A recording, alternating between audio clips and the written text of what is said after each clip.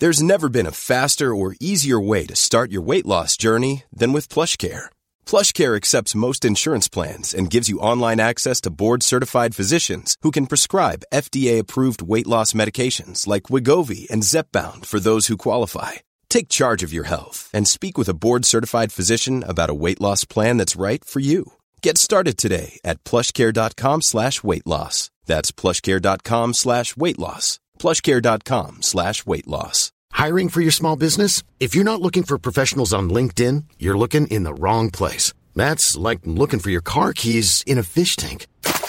LinkedIn helps you hire professionals you can't find anywhere else, even those who aren't actively searching for a new job but might be open to the perfect role. In a given month, over 70% of LinkedIn users don't even visit other leading job sites. So start looking in the right place. With LinkedIn, you can hire professionals like a professional. Post your free job on linkedin.com/people today.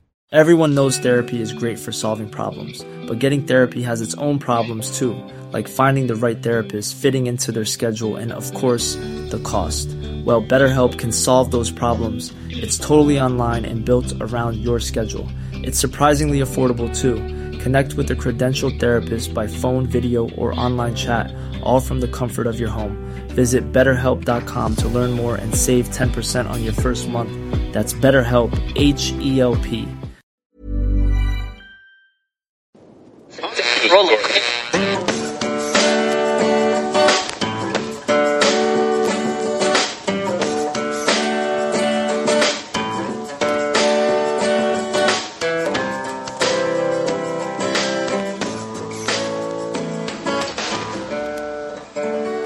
Acting as moderator for tonight's broadcast.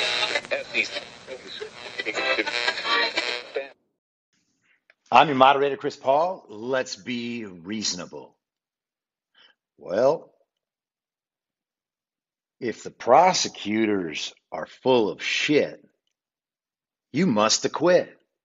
It's high noon for Monday, February 15th, 2021. Happy Valentine's Day from yesterday. Happy President's Day to Donald Trump, the president, and not to anyone else alive. Today is the 26th full day of Barack Obama's third term as served by the half-dead, demented, degenerate, ventriloquist dummy, fake proxy president, Joe Biden, who is overwhelmingly compromised by the Chinese Communist Party and willing to do whatever they say, even if he destroys the United States of America, because what does he care? Joe's a commie. He's also the patriarch of one of the country's worst families and the father of one of the most despicable sons anyone could ever imagine having. The kind of kid that as a parent, the only thing you think throughout your entire life is, how did I get this so wrong? So congratulations, America. What totally unimpeachable judgment at least 30% of you had on November 3rd. Now, I forgot to say where you can follow the podcast, but I'm going to pretend that I did it strategically, and here's why. Because Parler is back today. So you can follow the podcast on Parler at I'm Your Moderator. And, Parler's not fully back yet. I think it's just totally overloaded, but I think it'll probably be good by the end of today. Definitely by the end of this week. And then we go right back to having those types of conversations with just slightly less free speech. So, a disaster? I guess we'll see. You can also follow the podcast on the Telegram Messenger app at t.me/I'm your moderator, or join the discussion thread at t.me/bereasonablediscussion. I'm also on Gab at I'm your moderator, and that's probably enough for today. So as I said, Parler's back. Awesome. I guess they got on some different servers. They've changed their policies a little bit. I guess we have to wait and see what their enforcement is actually like and how extreme they go. the language in these policies is always written with so much left to interpretation that you'd really never know. I did Jamie Kennedy, the actor and comedian. I did his podcast last Monday. I expect it'll be out sometime this week. But one of the things we talked about was hate speech. And I said, I think that almost everybody in the world has no tolerance for that and they don't want to hear it. But the problem arises when you're defining what constitutes hate speech and what doesn't. And with the way the left is today, pretty much anything they don't like, they can spin into hate speech. Like, that's part of the point of critical race theory. You have to figure out in every situation where the oppression is. It's like these kids all went to college and their degree was in Where's Waldo. Where's oppression? I wonder what oppression would look like in a Where's Waldo cartoon. Probably look like Nancy Pelosi at the hair salon. Where's Nancy Pelosi at the hair salon? That would be an amazing puzzle book for fans of Where's Waldo who aren't sure whether Where's Waldo is too white. And also, where's the shirt of a Frenchman? So, as I record this, Andrew Cuomo is giving, or perhaps finishing by now, a press conference where he spent the first 45 minutes going through COVID statistics and talking about how great the subways were because they're very clean, even though reports out of New York City are saying that the crime in the subways has gone up so much that people are afraid to use them. So that's good. Right back to the late 80s, early 90s? Very strong move, Cuomo. Very strong move, de Blasio. You have set that city back a good 25 years. Congratulations again to the commies. Always making shit terrible for everyone but their friends. For more on what Andrew Cuomo is embroiled in, listen to my episode on Friday. I talked about it for like the first 20 minutes or so.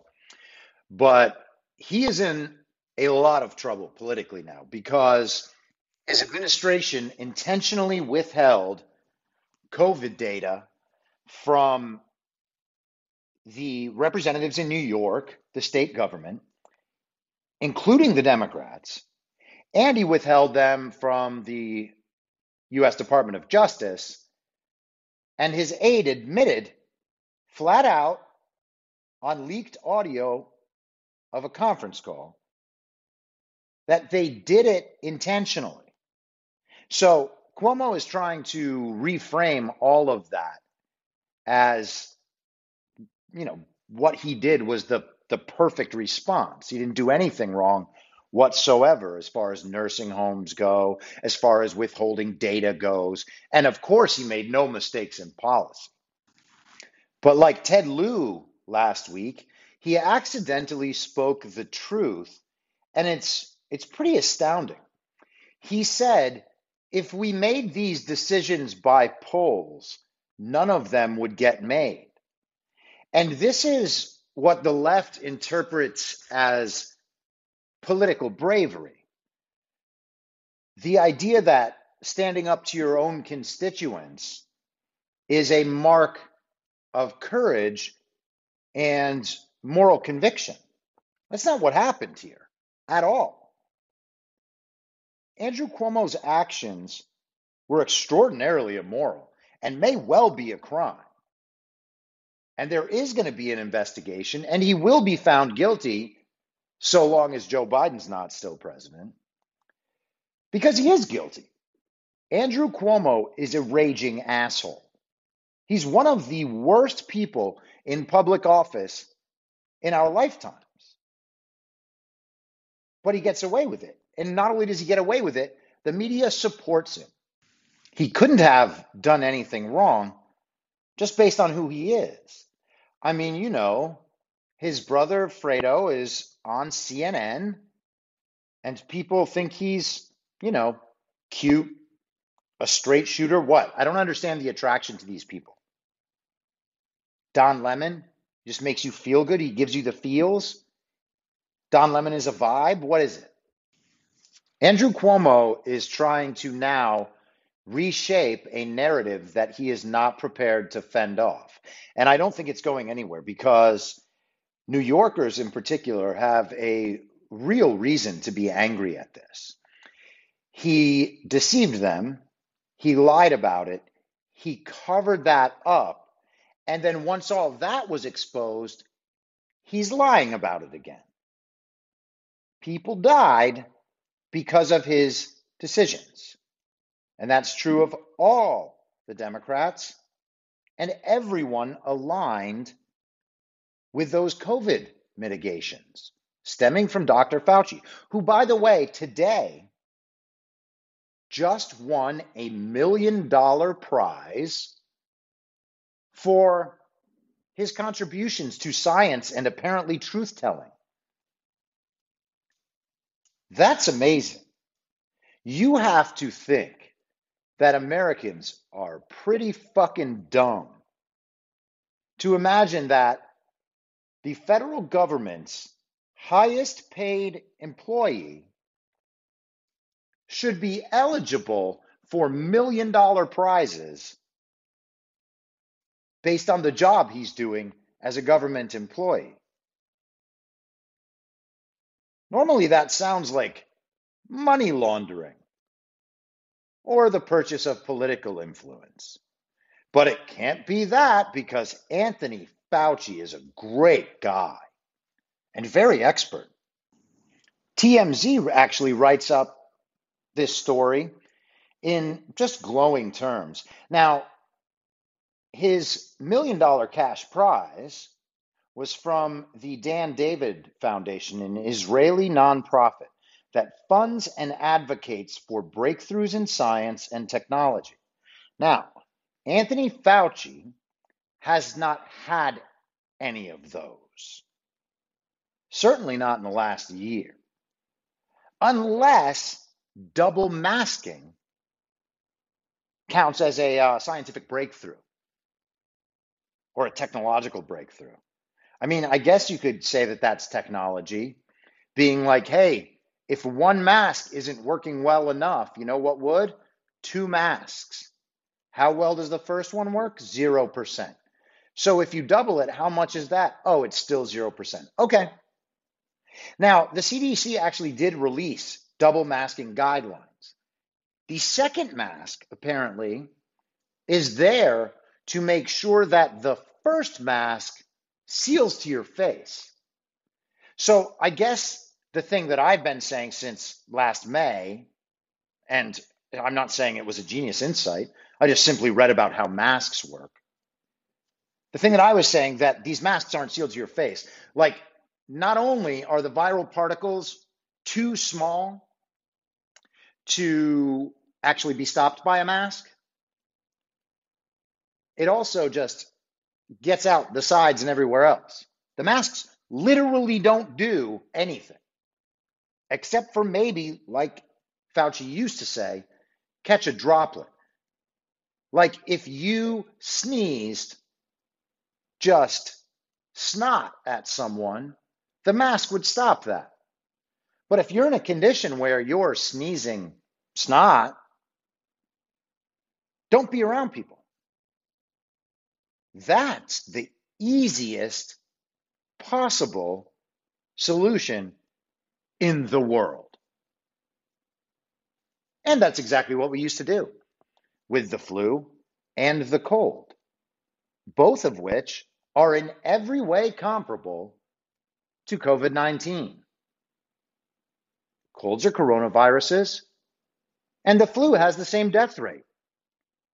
We've never worn masks for either, but now we have to wear 2 masks for all of them forever. But back to Andrew Cuomo. You know, for me, I've talked about this a million times and don't mean to rehash my own story. I woke up to all this stuff when COVID happened, because all of a sudden I realized by doing the research first that the stuff I was hearing on the news was just dead wrong. And so I listened more and more intently, and then I listened to what Trump said. And it turned out that Trump was saying all the COVID facts that I had already researched and found out on my own that the news was not saying. They instead were focused on cases based on faulty tests, cases that weren't going to be transmissible to anyone, AKA shit that doesn't matter at all. And that was the entirety of their argument. They would say a bunch of shit that doesn't matter at all to make it sound scary. And then they would tell you that if you didn't go along with it, you were responsible for death. That's what it was. But the point is that I woke up because there was something real that was right in my face. They're shutting down the city. They're making it impossible for all sorts of people to work. And they plan on doing it forever because they have now told everybody that the only way you can be moral is if your goal is to somehow end death. Well, that's not possible. So anyone promoting that as a goal is automatically wrong and automatically lying. That's not how life works. And once I internalized that, it allowed me to seek out all the other facts about all the other things I had been thinking the same way about. Now, this is one of those moments, and so is the recall of Gavin Newsom. Cuomo's narrative has already gone national. People know it exists. They're reading the articles. If they're reading what his aide, Melissa DeRosa, said, there's no question about the corruption there. You can read it right in her quotes. So hopefully people are seeing that, but you kind of doubt it because that's not the thing that's going to pop up on your Apple News notifications or at the top of Yahoo News or AOL if you're on there. But it is in the New York Post. And so that's enough for at least the thematic elements of the narrative to break in to the central narrative. And once that Cuomo story breaks into the central narrative in full, CNN will lose credibility because they have his jackass brother covering for him every night. Andrew Cuomo will lose credibility because he was given a fucking Emmy by a bunch of Hollywood communist morons. He was held up as some godlike figure, the way the American president should be, but instead we have the guy who's the absolute worst. He sounds like he's lying while he's telling the truth, but Cuomo sounds like he's telling the truth while he's lying. And that's really what we identify with, because we want to know that our world is exactly how we believe it to be. Once that narrative reaches critical mass, it will be undeniable. People are going to look stupid for having supported him. Now, I'm not saying everybody's going to look stupid all at once and everybody's going to know it all at once. That's not what I'm saying. This stuff does take time. But there will be enough people out there who see this and are like, you know what? I kind of always felt like something was wrong with that guy. Like, I'm not saying I knew that he was doing a bad job, but he was getting a little too much credit. People will have that thought. People will read the story and they'll understand that they were lied to. And then they will move in our direction. That's how it works. Not always on the timelines we want, not on my timeline, not on your timeline, but it does happen. And things aren't moving in the other way, in the other direction. And they will not move in that direction unless we really get to the point where voices like mine, people like me, and Trump supporters in general are rounded up. And we hope that we don't reach that point. But anyone who trusts these Democrats not to do that is crazy. So the solution is make sure that people's opinions change the right way. And the right way is by getting this information in their faces. And when they're shocked to read it, you say, yeah, honestly, I've known that for 7 months. I've known that for 10 months. I tried to tell you. All of us tried to tell you. And that's it. And that allows people the space to change their minds because they don't want to be alone. Most people don't have any intellectual courage or moral courage. They go along to get along. And that's it. They will not speak until it's safe. Our job is to make them safe. Okay? And I'm not talking about the commies and the Obamas and Romneys. I'm talking about the redeemable commies. People who will eventually really, really regret having voted for Joe Biden. Those people. Because they're going to know the truth one day or another.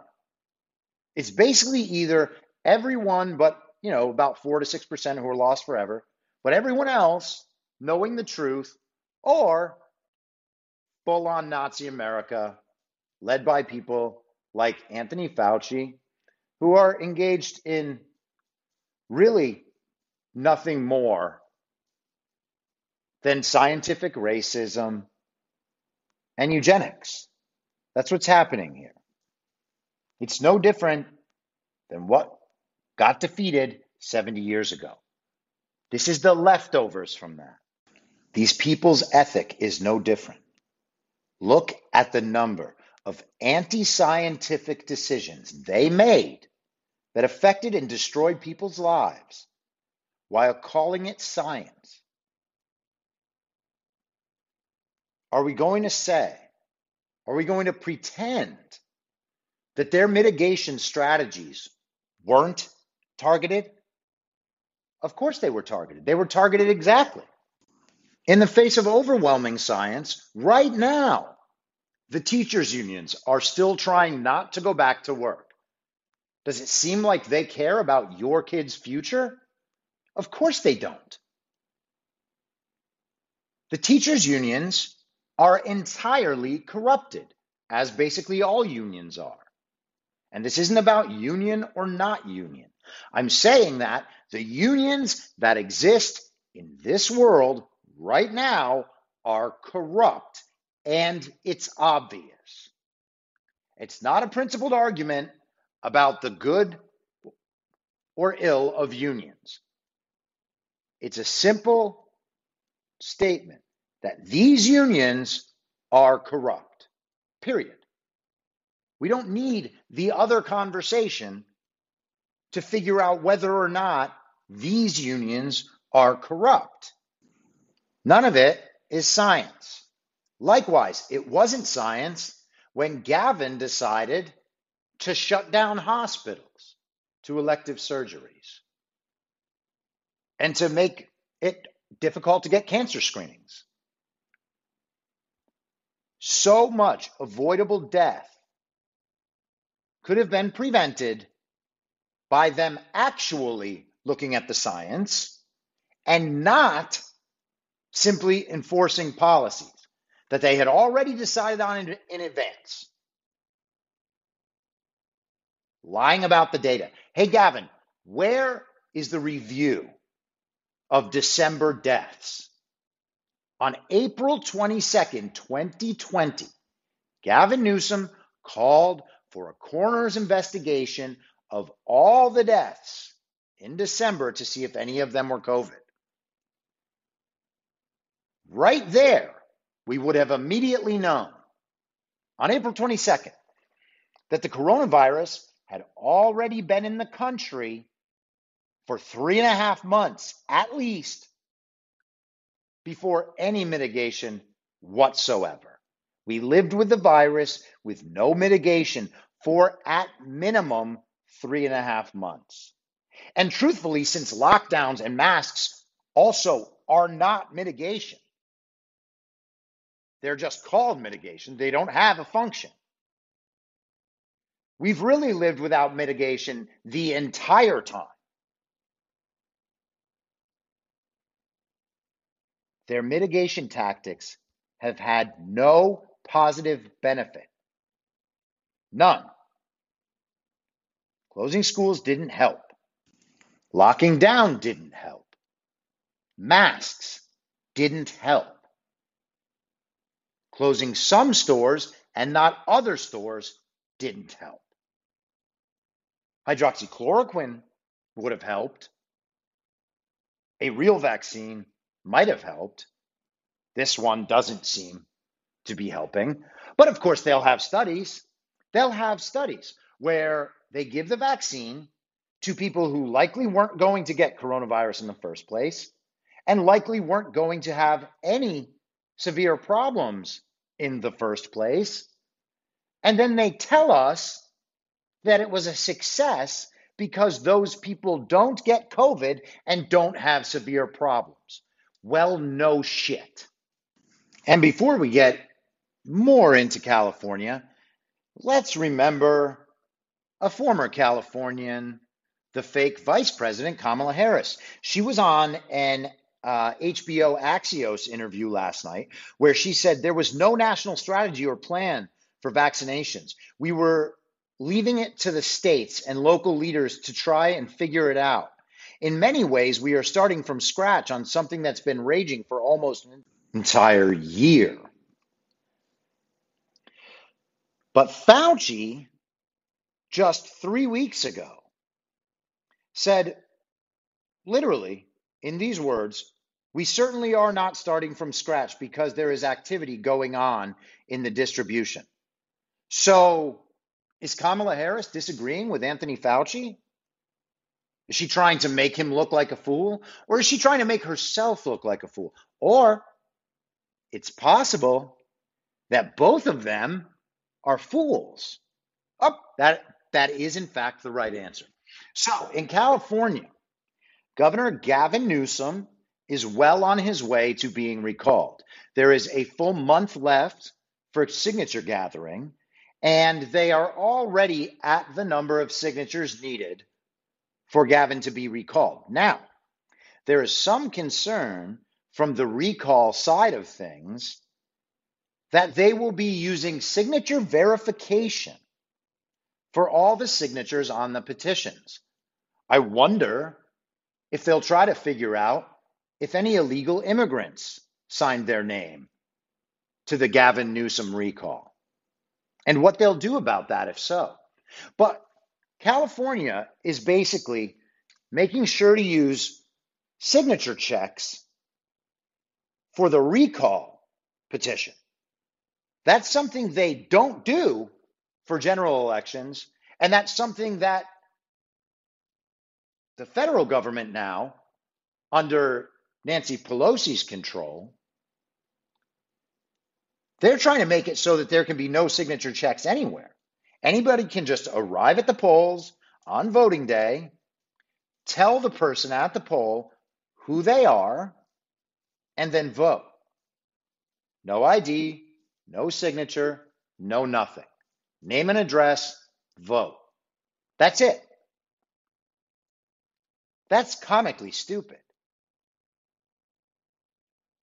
So the recall effort is trying to get about another 400 or 500,000 signatures in the next 4 weeks. And it sounds like they're on pace to do that. But the idea that they might need 2 million votes to get 1.5 million votes because the Democrats in California are going to try to disqualify a third of the signatures. Well, a quarter, obviously, if they get 2 million. But that's preposterous. We've just been told that you're not allowed to do that. And that even questioning that sort of system, by the way, the recall petition system is much stricter than our actual voting system. And I held a recall signing late last summer in Los Angeles. it is a process. You have to do the signatures. Each person's signature has to be done in a certain format on the right sheet from the right county. There are a lot of particulars there. Gavin's going to try to get those signatures thrown out. The DNC, I'm sure, and California's Democratic Party for sure, are going to spend money to try to make sure that Gavin can't be recalled by the state that clearly wants to recall him. Now, I think we're going to be successful on that recall drive no matter what. I think he's going to have to face a recall. When that happens, like the Cuomo thing, this will become national news. It can't not. And hopefully, what we will see is a Republican candidate in California who is MAGA, hopefully Rick Grinnell, who's considering it. And on the back of that, get Donald Trump into California to campaign. Then there's absolutely no chance in the world that the mainstream media can ignore the fact that their one favorite governor is a criminal who has more blood on his hands for coronavirus than anyone else in this country aside from Anthony Fauci. And their other great Democrat hero is so loathed in his own state, the state that we imagine is the smartest and best and so far ahead of everything. By the way, it's not. California is one of the most corrupt places in the world and filled with just a Titanic full of absolute morons who actually have real power and influence in this state, which is a huge problem. It's bad for a state to be run by famous people. That's a terrible idea. Most people are famous because they're attention whores. Some people are famous for good reasons. Tom Brady is famous for very good reasons. He's excellent at what he does.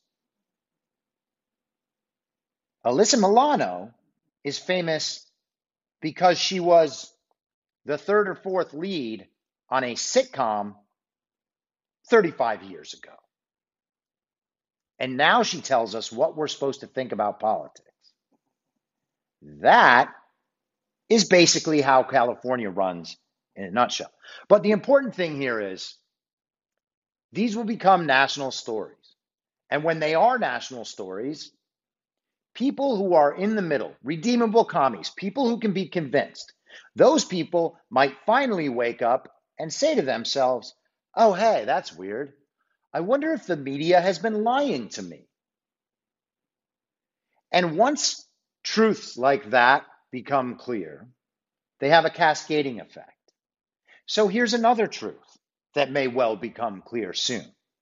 This Friday, the 19th, the Supreme Court is going to deal with Sidney Powell's case on election fraud. And that might become a legitimate Supreme Court case. It certainly should. The evidence is certainly there. The country certainly needs it to be. And then next Friday, 2 more cases will be at the Supreme Court. What happens if the Supreme Court takes one of these cases, or 2 of them, or all 3 of them? How long will they be able to deny that? Oh, the Supreme Court is taking an election fraud case. That's interesting. Which election was it for? Oh, 2020? That's weird. I screamed at everyone, telling them that there was no evidence anywhere of election fraud. Baseless claims of election fraud. There's no evidence of widespread election fraud. Okay, there's evidence of election fraud, but not enough to change the outcome. And the election fraud that you're talking about, well, the evidence went to the courts and the courts didn't hear it. Okay. All right, commie. Keep it up. You might have only another 4 days to go with that, but go with it. Keep pretending Joe Biden is a real legitimate president. Good luck. Now, to the state media. This story's been widely reported, but Julie Kelly in American Greatness is always good. She has a story on it today, or actually yesterday. But the story starts out like this. In a quiet but stunning correction, the New York Times backed away from its original report that Capitol Police Officer Brian Sicknick was killed by a Trump supporter wielding a fire extinguisher during the January 6th melee at the Capitol building.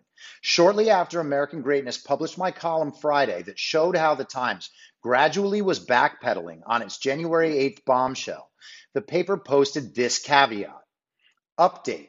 New information has emerged regarding the death of the Capitol Police Officer Brian Sicknick that questions the initial cause of his death provided by officials close to the Capitol Police. Now, let's just go through this correction before we go any further, okay?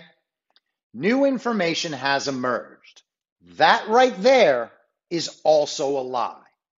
No new information has emerged. The story that they first told was made up. It wasn't information then. It should have never been said to anyone because it's not true, and they knew it that day. We knew it. We've been saying it the whole time. The New York Times now says new information has emerged. That is not true. Regarding the death of Capitol Police Officer Brian Sicknick, there's no new information regarding his death. Again, same thing. That questions the initial cause of his death. It doesn't question it. It says flat out, that's not what happened. That was never what happened. And there was absolutely no proof at any time that Brian Sicknick was killed by having his head beaten in with a fire extinguisher by a Trump supporter. That never, ever, ever happened.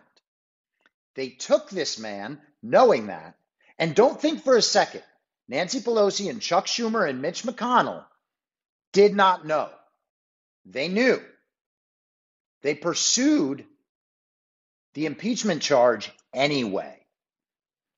And let's remember, this is one of the most crucial aspects of that impeachment charge. So much of it was based on the fact that Trump supporters killed a police officer. Because now they care about police officers. In fact, they gave one a medal the other day. Now, again, we're not done with this little update here. It questioned the initial cause of his death provided by officials close to the Capitol Police, okay? So their initial reporting was from an unnamed source that still remains anonymous, close to the Capitol Police. Is the New York Times trying to say that they didn't have a source at the Capitol Police, in the Capitol Police? They couldn't have questioned that source originally? That source couldn't have told them what was going on with Brian Sicknick. Are we supposed to believe that? So, does the New York Times, the paper of record, the most important newspaper anywhere, as defined by the employees of New York Times, and the rest of the party of false decorum, they didn't have a source in the Capitol Police? Well, that's amazing. How is that possible? Of course, it's not possible. They just didn't bother using one. And now, the blame for this false narrative is being placed on officials close to the Capitol Police. Well, who does that mean? Was it Nancy Pelosi? Was it someone in Nancy Pelosi's office? We already know that Nancy Pelosi was responsible for the fact that there were no more security forces there. The paper continued to revise its story within the body of the original January 8th story. So they've updated more stuff, but the only update there is the one I just read to you, which is just some mealy-mouthed bullshit when they really should be saying, update, Brian Sicknick was not killed by a Trump supporter and was not hit with a fire extinguisher. That should be the update. Law enforcement officials initially said Mr. Sicknick was struck with a fire extinguisher. But weeks later, police sources and investigators were at odds over whether he was hit. Medical experts have said he did not die of blunt force trauma, according to one law enforcement official. Again, not true. There is no evidence anywhere that Brian Sicknick was hit with a fire extinguisher. There was no gash. It's not a question. There's not doubt. And it's not one law enforcement official. Name the person. Be responsible for once, state media. What's missing, however, is how the Times first described what happened to Sicknick. Mr. Sicknick, 42, an officer for the Capitol Police, died on Thursday from brain injuries he sustained after Trump loyalists who overtook the complex struck him in the head with a fire extinguisher, according to two law enforcement officials. The account of Sicknick's death was reported as fact, not speculation or rumor. Further, it appears that the anonymous sources were not law enforcement officials, but people close to the police department, which means they could have been anyone from Nancy Pelosi to inveterate liar U.S. Representative Adam Schiff to the Democratic mayor of Washington, D.C., Muriel Bowser. Not only was the Times' untrue story about Sicknick's death accepted as fact by every news media organization, from the Wall Street Journal to the Washington Post, political pundits on the Never Trump right also regurgitated the narrative that Sicknick was murdered, as did lawmakers on both sides. Now, I'm going to leave the article for you to read the rest. American Greatness, Julie Kelly, the New York Times retracts the Sicknick story. But pay attention to what's happened here. The very first day after the impeachment is over, new information emerged. Information that couldn't have been known by anyone involved in the impeachment, of course. Right? I mean, they said it so many times, the Democrat managers, I mean. They said a police officer was killed. They said it was Trump supporters who did it. That's what they said. None of that was true. None of it. They lied. They knew they lied. They are liars. Jamie Raskin is a liar and a fraud and a fool. Eric Swalwell was sleeping with a Chinese spy. Stacey Plaskett received money from Jeffrey Epstein and had a sex tape online. And in the video, their child walked into the room. Is that normal to you? It's not normal to me. The Democrat managers were a clown show. And now the story from them is that they gave overwhelming evidence and that it was a moral failing on the Republican side for people to not find Trump guilty. That's a moral failing for Republicans. Doesn't matter that the Democrats didn't make a case, didn't have evidence, doctored evidence, and failed to prove their case. None of that matters. So, Republicans today wrote a letter to Nancy Pelosi about all of this. I'm just going to read the beginning of this because I don't want another extraordinarily long podcast, although it might be. What can I say? Dear Speaker Pelosi, the American people deserve answers to a few straightforward questions regarding the security of the Capitol on January 6th. And now there's 5 bullet points. 1. When then Chief Sund made a request for National Guard support on January 4th, why was that request denied? Great question. 2. Did Sergeant at Arms Paul Irving get permission or instruction from your staff on January 4th prior to denying Chief Sund's request for the National Guard? 3. What conversations and what guidance did you and your staff give the Sergeant at Arms leading up to January 6th, specific to the security posture of the campus? 4. What conversations did you have during the attack on the Capitol? And what response did you give security officials on January 6th when Chief Sund requested National Guard support that required your approval? 5. Why are your House officers refusing to comply with preservation and production requests to turn over requested materials relevant to the events of January 6th? All of these are excellent questions. Every single one of these by itself would be enough to acquit Donald Trump of that sham impeachment. Every single one of these points the responsibility for the response to the problems at the Capitol right at Nancy Pelosi, Chuck Schumer, and Mitch McConnell. They know. Now let's talk about the impeachment, and I'm going to circle back to this, just like Jen Circle Back does. So, day 5 began. Everyone was expecting just a vote, and everybody knew what the vote would be. In fact, Blue Anon, the very woke and communist media figures, actors, political figures on Twitter started having a meltdown because they knew the case was lost. How did they know? No one had voted yet. Well, if you watch the impeachment, even while lying to yourself, which is the problem here and what makes it so hard to break through these narratives, because usually when they realize they're lying to themselves, they can just plug it like a little leak in a boat. They just plug that up and they keep paddling. Then a different leak springs up, and they plug that one and they keep going. And usually the story has shifted before the boat sinks.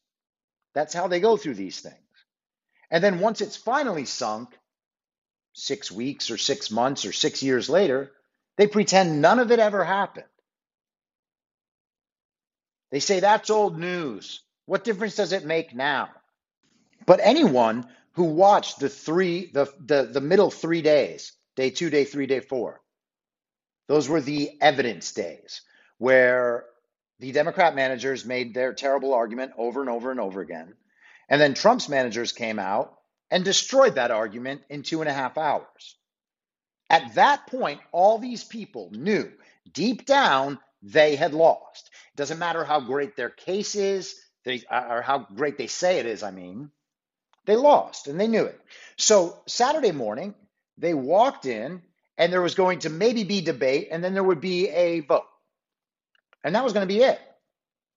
But Jamie Raskin, Friar Cuck, started out the day talking about how, well, our case was finished, but now new evidence has emerged. And that new evidence is some congresswoman from Washington State, saying that she heard Kevin McCarthy and Donald Trump had a conversation where Trump seemed uninterested in providing support for the Capitol riot, even knowing that his vice president was in super danger. Not a little bit of a danger. Of course, it's not like he had people around him whose only job was to protect him. Oh, wait, he did have that.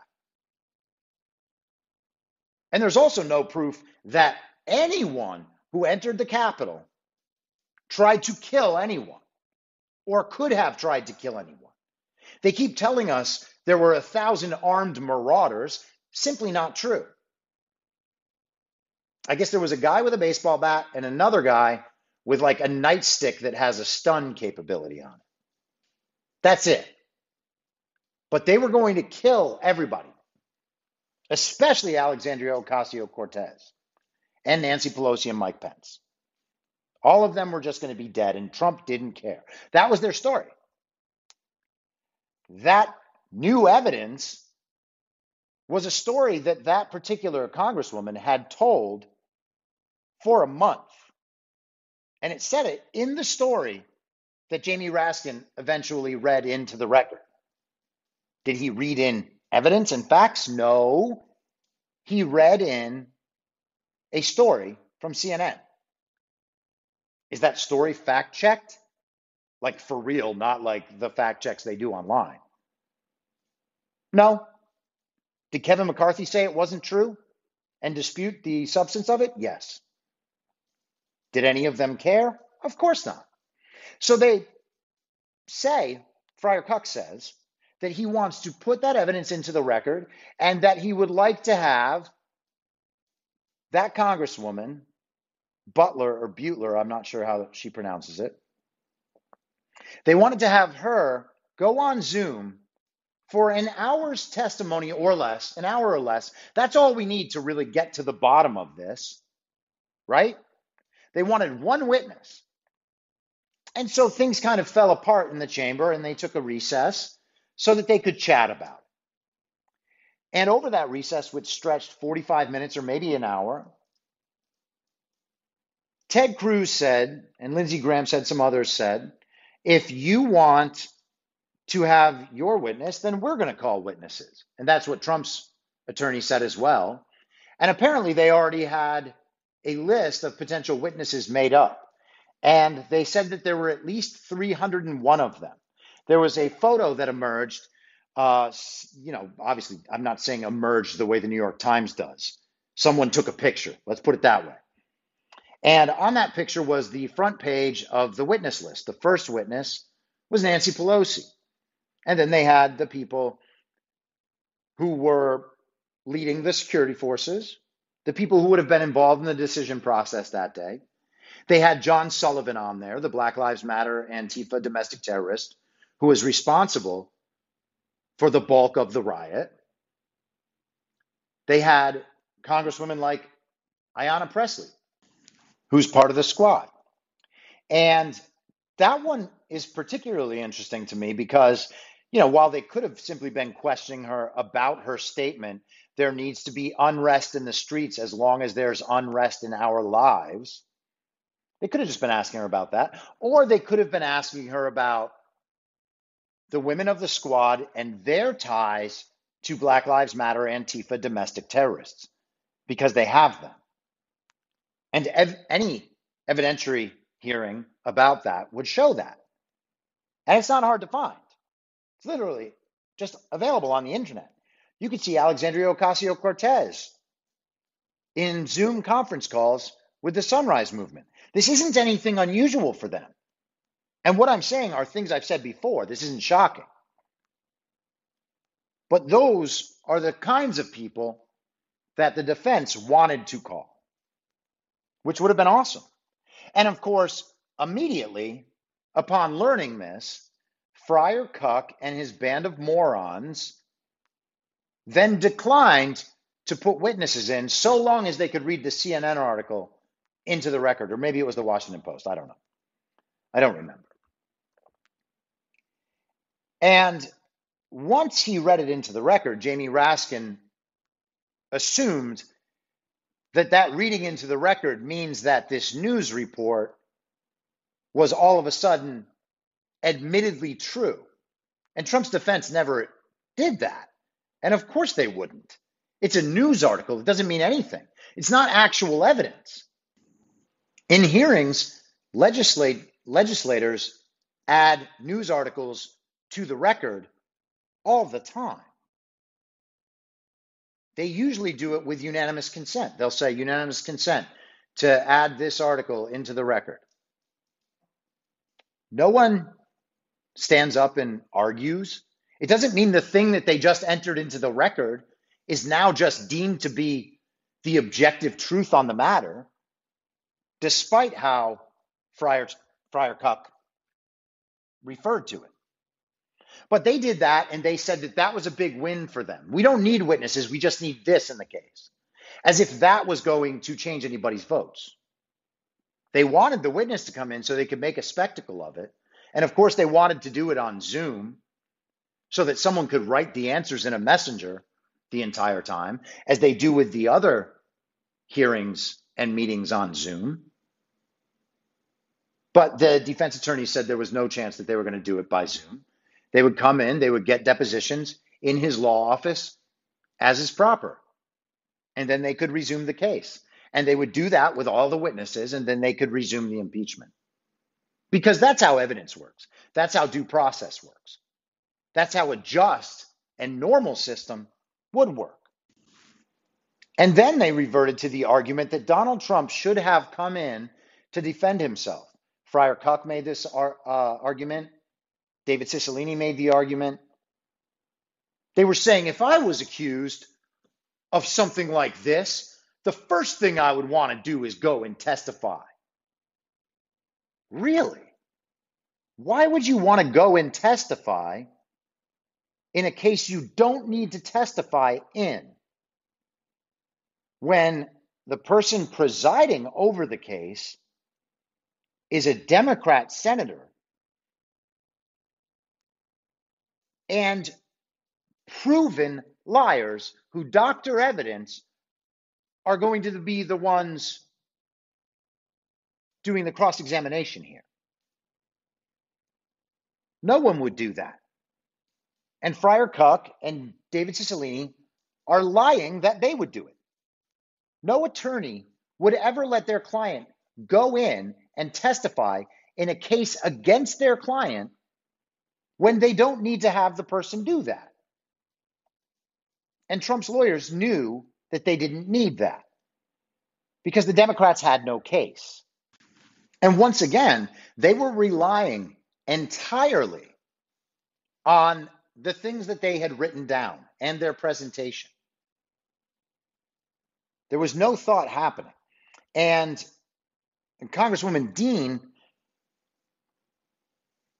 at one point, had a slide that she showed. And that slide was immediately objected to and stricken from the record. And once that striking process was over, her next sentence was about the slide that was just stricken from the record. These people are incompetent and dishonest. I mean, thoroughly dishonest. Just embarrassing. So the Senate held the vote. Trump was acquitted, naturally. The Democrats decided to brag about the fact that they found 7 whole Romneys. And apparently that was an accomplishment. You needed 17 out of 50 to become Romneys. And you got 7 and called it a success. They had a little press conference afterwards. Nancy Pelosi joined them. Nancy Pelosi went absolutely crazy during this thing because Mitch McConnell had gotten up and talked about how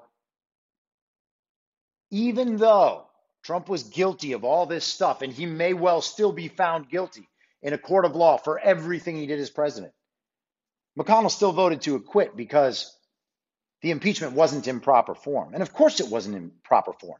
Chief Justice John Roberts declined to be there or was unable.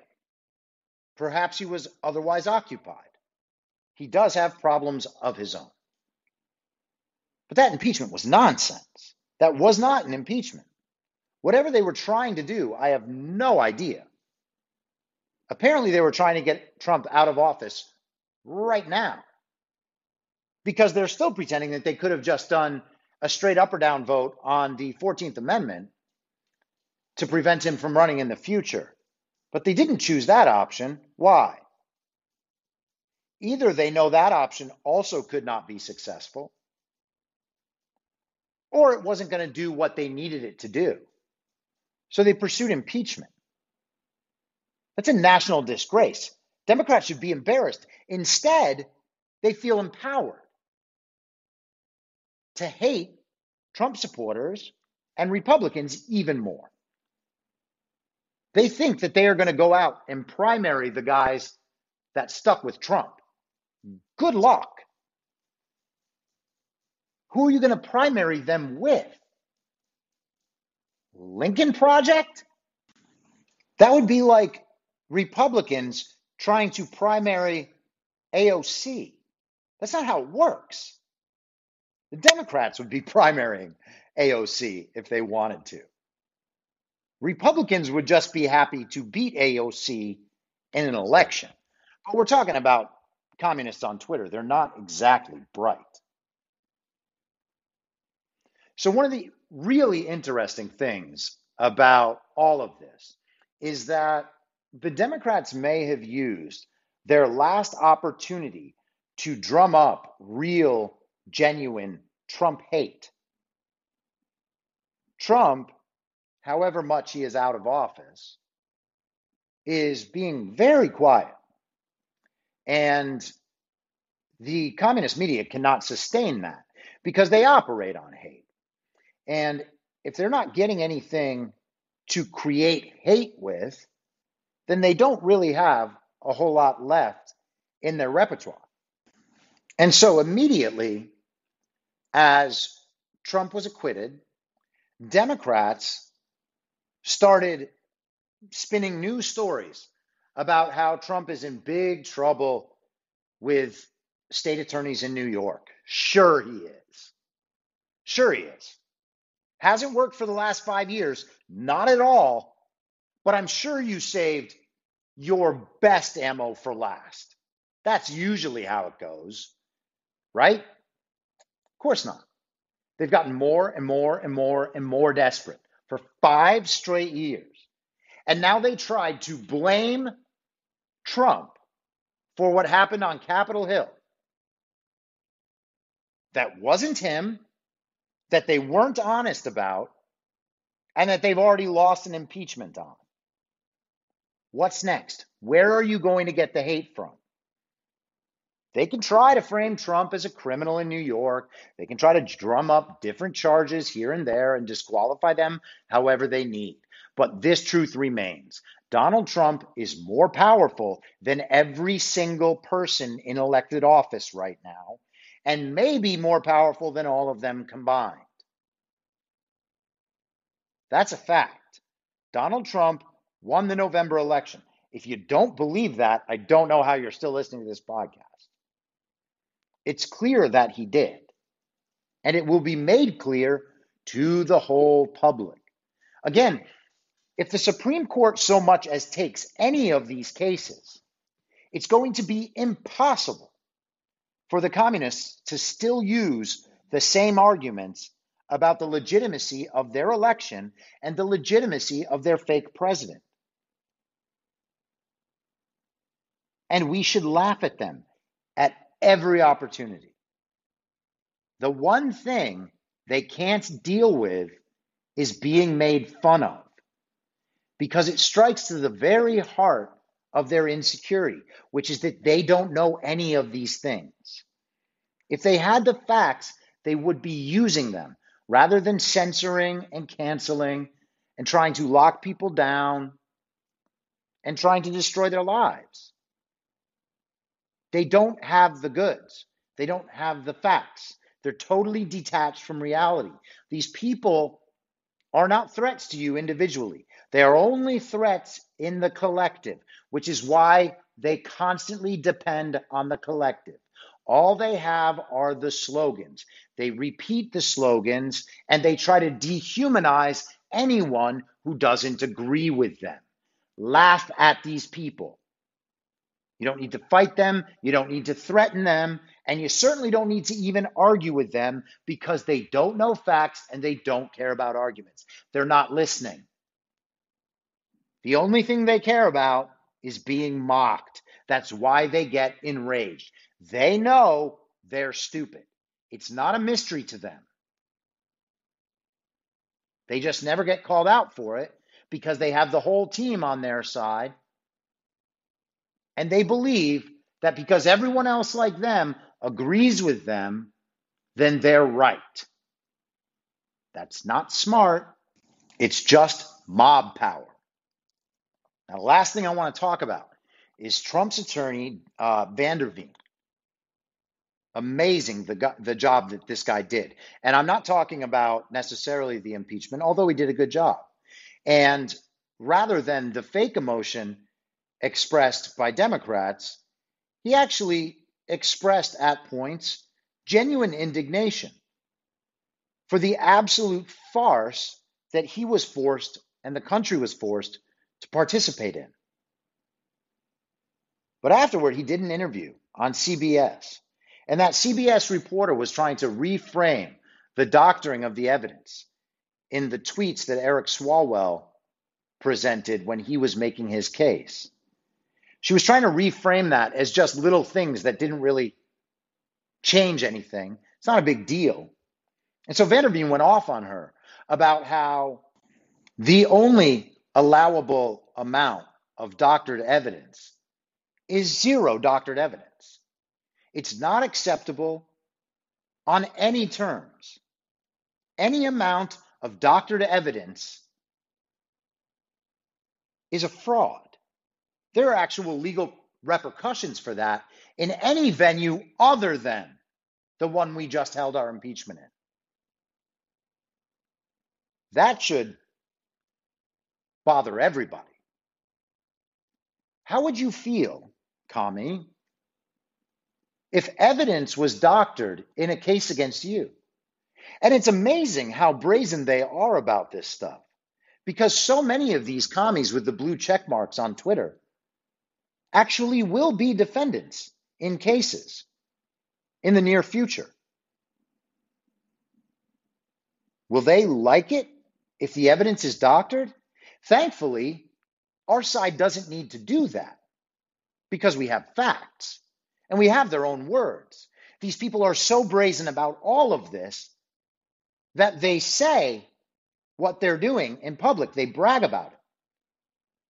If you could get away with murder and you killed the most people, if that's the sort of society we lived in, then you would probably brag about it too, that you're the best killer. Everyone should be scared of you because you're the best killer. That's what they're doing. They brag about their crimes because they think and know or knew that they would get away with them. I think we can all hope that those days are over. I'll be back tomorrow at the same reasonable time on the same reasonable podcast network. I don't have a network. Masks and lockdowns don't work. And Joe Biden will never be president. Goodbye. Whether you're a total newbie to podcasting or even if you've had a show before like me, you know how intimidating it can be to start your show. The tech side especially can be daunting. That's why I'm so grateful Anchor exists. If you haven't heard about Anchor, it's the easiest way to make a podcast. They knock down all the barriers to entry. Let me explain. First off, it's free. I don't know how or why, but I'm happy about it. The platform's great. There are creation tools that allow you to record and edit your podcast right from your phone or computer. Anchor will distribute your podcast for you so it can be heard on Spotify, Apple Podcasts, and many more. I can't even begin to describe how much easier it was to get my show on all the major platforms this time than it was a few years ago. You can make money from your podcast with no minimum listenership. That's right. You build your show, you make money. It's everything you need to make a podcast in one place, and the company is committed to the success of its content creators. Go download the free Anchor app or go to anchor.fm to get started. Thanks for listening. Please follow the podcast on Instagram and Parler at I'm Your Moderator. Soon I'll be up on Rumble with a video aspect. In the meantime, if you'd like to support the show, I have a Substack, imyourmoderator.substack.com, where you can donate. Or you can donate at anchor.fm by searching Be Reasonable with your moderator, Chris Paul. I hope to see you soon. Back out on the range.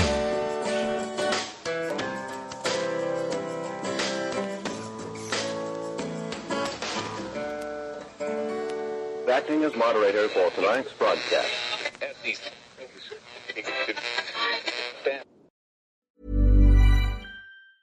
Planning for your next trip? Elevate your travel style with Quince. Quince has all the jet-setting essentials you'll want for your next getaway, like European linen, premium luggage options, buttery soft Italian leather bags, and so much more. And is all priced at 50 to 80% less than similar brands. Plus, Quince only works with factories that use safe and ethical manufacturing practices.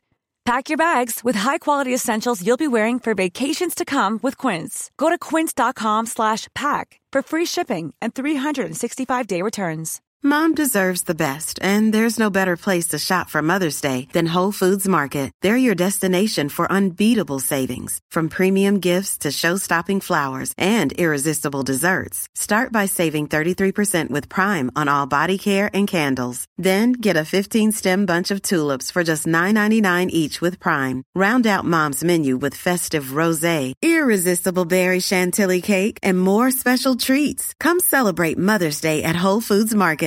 Imagine the softest sheets you've ever felt. Now imagine them getting even softer over time. That's what you'll feel with Boll & Branch's organic cotton sheets. In a recent customer survey, 96% replied that Boll & Branch sheets get softer with every wash. Start getting your best night's sleep in these sheets that get softer and softer for years to come. Try their sheets with a 30-night guarantee. Plus, get 15% off your first order at bollandbranch.com. Code BUTTERY. Exclusions apply. See site for details. In my mind, that's the end game. Thanks for listening. If you'd like to follow what I'm reading and thinking throughout the day, you can do that by downloading the Telegram Messenger app and going to t.me/I'm your moderator. On social media, you can follow me on Truth Social, Getter, and Gab at I'm your moderator. I also have channels on Rumble and BitChute. If you'd like to follow the writing, you can find me at imyourmoderator.substack.com. The merch site is cancelcouture.com, or go direct shop.spreadshirt.com/cancel-couture. If you'd like to support the podcast financially, the best place to do that is Ko-Fi. Go to ko-fi.com/I'm your moderator. And all of these details will appear in the show notes with each episode. I'll see you soon down on the range.